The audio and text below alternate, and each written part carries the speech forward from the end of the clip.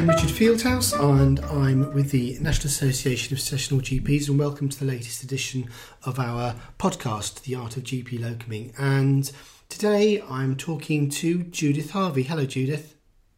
Hello.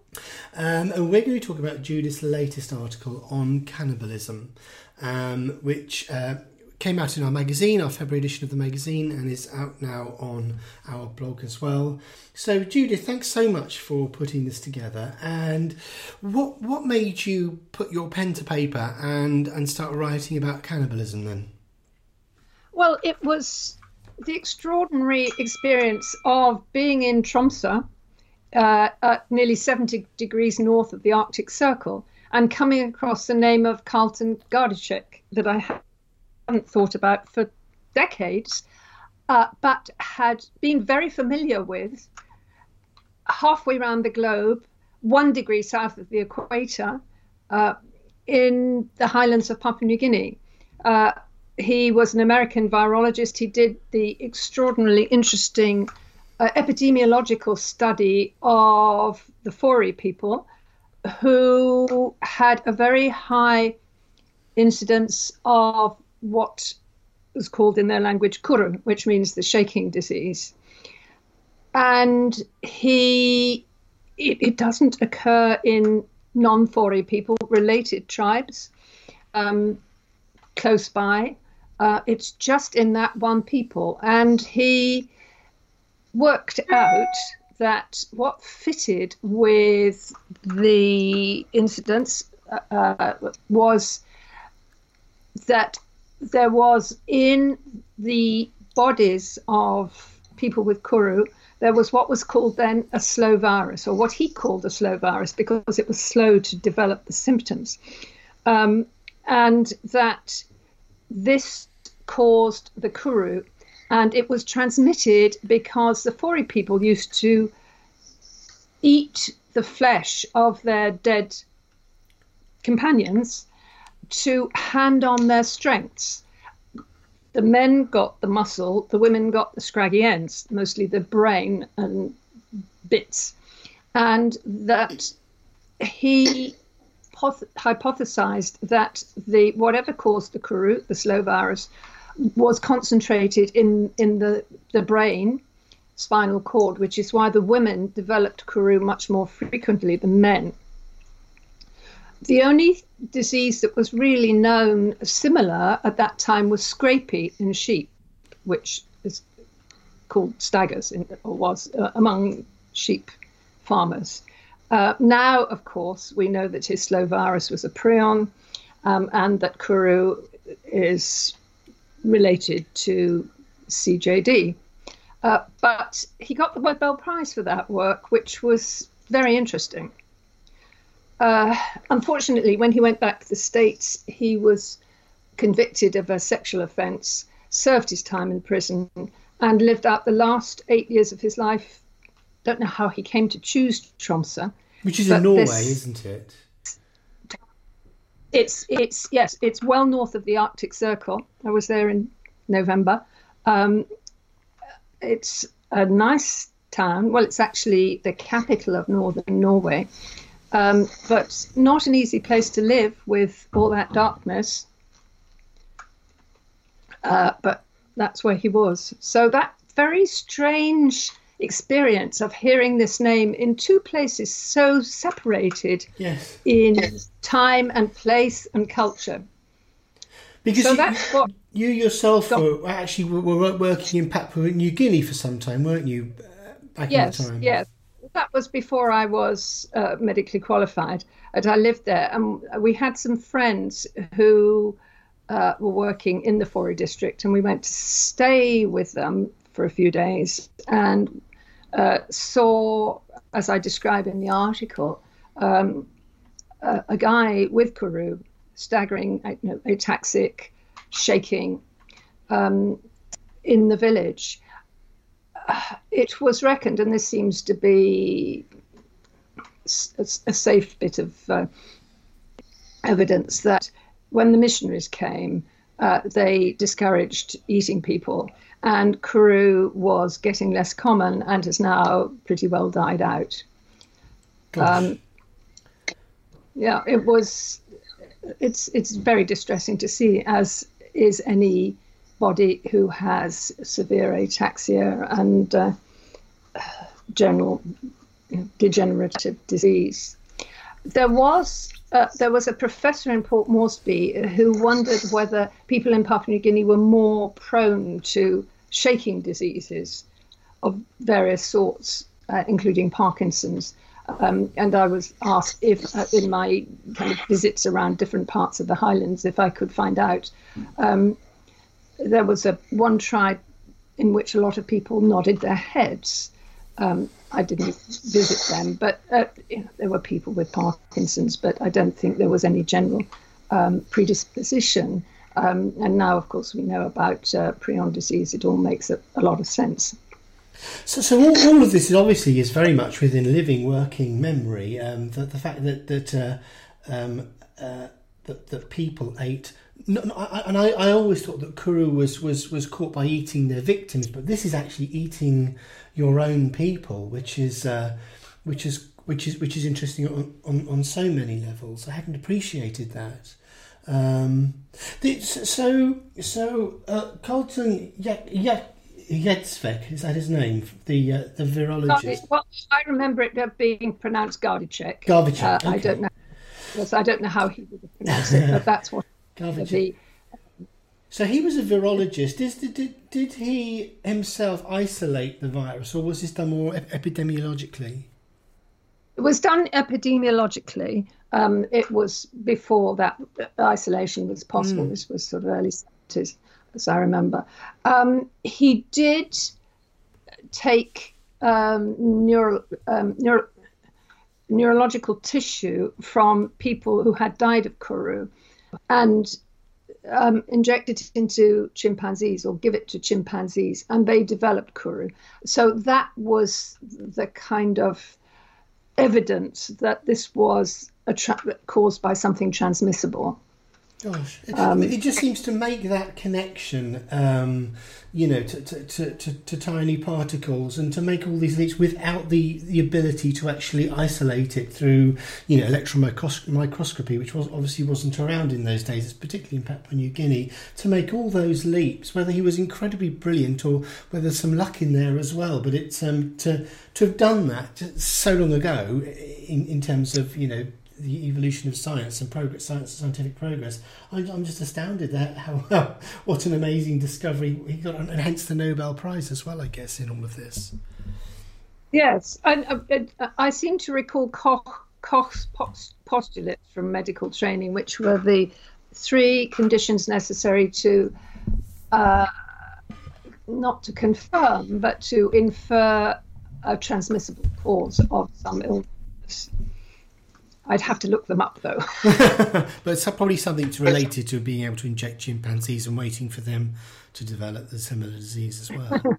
But isolating it to the nervous system, I guess, obviously in some way that makes sense. So this is about fellow human beings within the last century, last 100 years, and even possibly still today, although it seems to be through education, eradicating the rather dangerous practice of eating your relatives. I assume in this case this is about they ate their relatives rather than killed their relatives to then eat them. But in the article you go through other kind of different scenarios within which the process of eating human flesh goes on, but there are other reasons for it. This is to do with ritual and belief. There are some other situations to do with survival and even aggression. So what did you in your research? What did you come across there? Well, there are a great many reasonably validated events where people in desperate situations have broken the taboo on eating human flesh. Usually they have eaten the flesh of people who are suffering the same situation of starvation as they are, whether they were like the Donner Pass people in California or the is it football team that crashed in the Andes. The rugby team, yes. They are usually, and the first step is to use the bodies of dead people for your own survival, and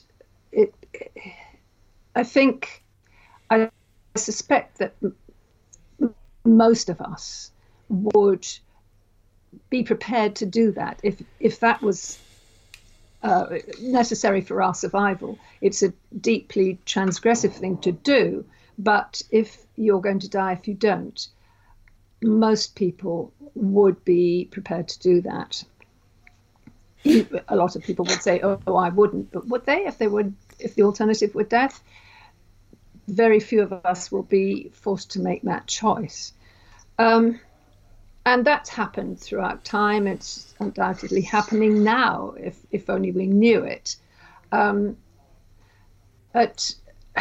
there are certainly cases where people have been killed or allowed to die to provide a source of meat. I think I quote the Mignonette, the boat that was caught in a storm, and the two of the survivors decided to kill the cabin boy. They were in a lifeboat. There were three survivors, four, including the cabin boy. The cabin boy was pretty ill. He'd been drinking seawater, I think, probably. And two of the survivors killed him to provide food. They were convicted of murder, but there was a reasonable amount of public sympathy, and their capital sentence was commuted, and they were actually in prison only for a short time. But there are a lot of shipwrecks, people on rafts, and like the Medusa, the French, there's that picture. Yes, the wreck of the Medusa. They almost certainly ate dead people, and they may well have killed them. Wow. But we don't know. But yes, that's another step. And you mentioned the football team or the rugby team, whatever, the sports team that crashed on the Andes. They were known to have eaten other people who survived the initial crash. But in that you mentioned that they had actually made the people. I think all the people who crashed made a pact to say that if whoever died, they would allow their bodies to be eaten so that the others could survive. And that then later, when they were then rescued, there was much less of a public outcry about cannibalism because they knew it's sort of been pre-agreed. There was an agreement from those who then got eaten. That's right, yes. And it took a while to come out because it is shameful. People... It's not the sort of thing you bring up in a conversation, really, is it? Normally at a dinner party, of all places. What an enlightened thing the survivors did. Yes. To protect those who had a hope of surviving. And that certainly made a lot of difference when it was understood, after the people were rescued, and it was understood, that those who survived at least in part by eating the flesh of their dead companions, but that had been agreed by them all.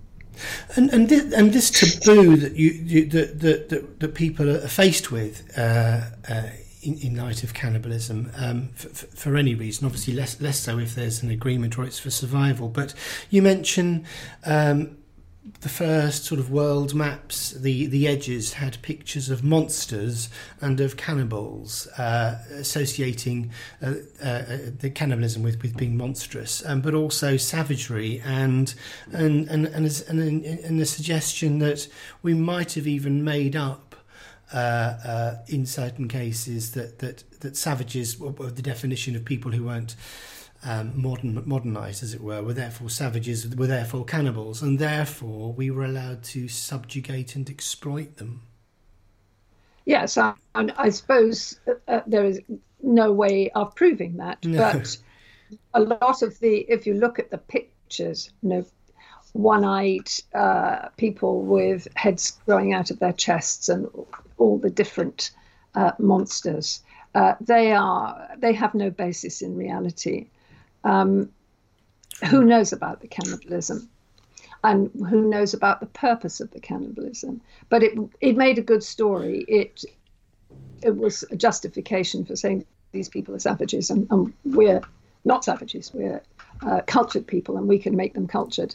That we have to subdue them, and then we can take all their resources and all the rest of it. But I think that's a reasonably recognised interpretation. And a very useful device for justifying colonialism in those days too, I should think. Yeah, indeed, yeah. And also in modern culture, then you mentioned a few films. You've mentioned Silence of the Lambs, which I still haven't got over, having watched that 30 years ago, and I don't think I've avoided scary films ever since. But and also another film towards the end of the article about Soylent Green. Yes. Now, I saw that many years ago, I think, when it first came out, more or less. And that's another, like you, Silence of the Lambs, which I haven't seen. One reason I haven't seen is that those awful dystopian films I find so distressing. Yes, it was very chilling. And I remembered the film, so I looked it up and was shocked to discover that it offered the scenario. It's set in 2022, which is 3 years' time, in a world in which people are crammed into a limited amount of space because of climate change and pollution and overpopulation, and they have been relying on plankton for food. Well, of course, there's a lot about using plankton for food currently in the news, and insects and all the rest of it. But the plankton's running out. What do you do then? And that last bit of the film, as I remember it, where Charlton Heston, who's playing a journalist, I think, who's investigating, is dragged off by the authorities to silence him, and he yells out, "Soylent Green is people." Ugh. He's often at the end of films yelling out. He did that on Planet of the Apes as well, didn't he? Was that right? Have I got the right film? I don't know. Okay, so that wasn't obvious until the end, was it? No, it wasn't, as I remember. It is a long time since I saw it, and it's one of those films that I've tried to kind of, in a sense, distance myself from the emotional impact of it. But, it's real enough. Yeah. It's the scenario of the film is one that, is closing in on us. But now. I think what's almost surprising is there actually aren't more films about cannibalism, and maybe I just don't move in those sorts of circles or subscribe to those download services. But I don't really recall many. I think probably the most recent one I saw was about, which was kind of a bit like the Soylent Green film, was The Matrix. Did you watch The Matrix? Certainly the first. No, I didn't. I think that is about. Well, I think that's again a dystopian film, but we're living in a computer program, and actually our physical human bodies are in some awful, terrible post-apocalyptic dystopian world in which we are all in machines, and what we are fed is, I believe, the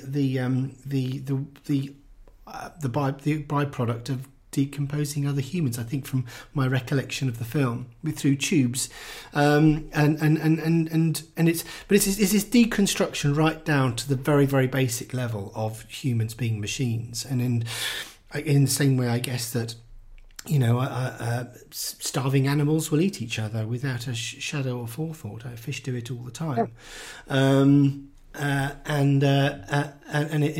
it's that putting us down to the very very, very basic sort of cellular level, that actually at the end of the day we are kind of food, and if you think of ourselves like that, it becomes sort of almost like a logical absurdity, which I think is what Albert Camus called it, didn't he? In terms of this down to that such a basic level. But I'm not even sure if films like that would actually then pass muster to go through and then go onto the main screen. I don't know, but it's interesting. So we are happy to we chew our fingers, we eat our own skin, and we'll lick our own blood, but doing that to anybody else, cutting into another human being, I think we discussed this last time. The overcoming the reluctance to make that first cut into another human as a surgeon, and once you're inside, it's fine. But it's cultural, but it's something about who we are. It's more than culture because it's fairly universal, pretty universal, I think. This sacredness of the body. And it's the sacredness of the body, interestingly, that led the Fore people to eat their fellow citizens to preserve their strengths. Gosh, to get us back. If anybody's interested in cannibalism under extreme circumstances in the modern world, the siege of Leningrad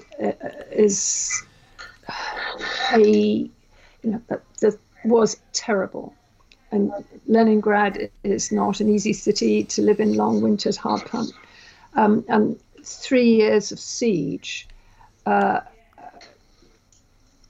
People were just falling over and dying in the streets. They'd be covered in snow and ice, and in the spring when it melted, there'd be all these bodies. Many of them had clearly been cannibalized. Some people were, I think, convicted of killing people for food, and there was a lot of talk about that. And they, I think, were shot. But the eating of people who'd already died was treated reasonably sympathetically because it was a matter of survival. If anybody's interested in the subject, there's what I think is a brilliant book by Brian Moynihan called Leningrad Siege and Symphony, and it's about Shostakovich writing the Leningrad Symphony. But as a history of the siege and what it was like, it's fascinating, chilling, incredible. Recommended. Unimaginable. Not a I suppose quite a grueling read. Yes, but there are that people survived and supported each other, and the Leningrad Symphony Orchestra collecting to rehearse the symphony, and every time they had a rehearsal there'd be fewer people because the flute player died, and they just, some of them were so weak they could barely hold their instruments. They were so thin, they wore all the clothes they could get, blankets to try and keep themselves warm even in quite reasonable weather. And it was very hard when they were that bony to sit for any length of time.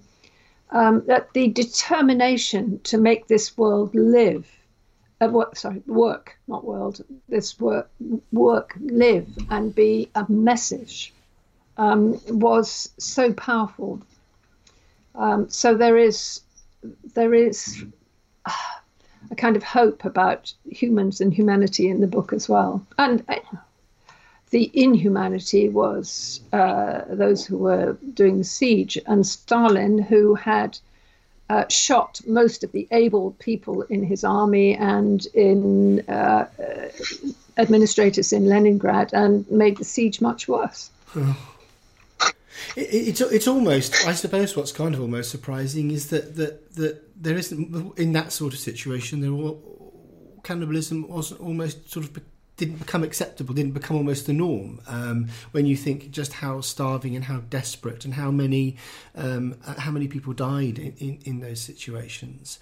I mean, I think we know from functional MRI scans that the brain starts to change even within 24 hours of not eating.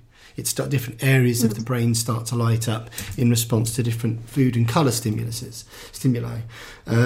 So to be in that situation for weeks, months, years on end, the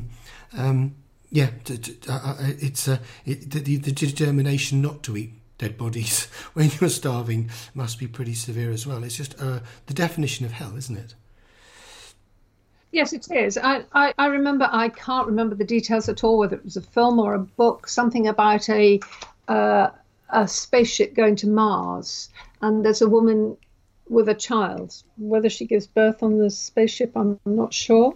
But they, in the end, years later, are rescued. And when the rescuers open the door of the spaceship, there's just this woman and the probably by that time grown up child, nobody else in the spaceship. And she sees these people coming in and she says, "Look, meat." It's a film worth watching. I can't remember. I'll try and trace it, but I've no idea.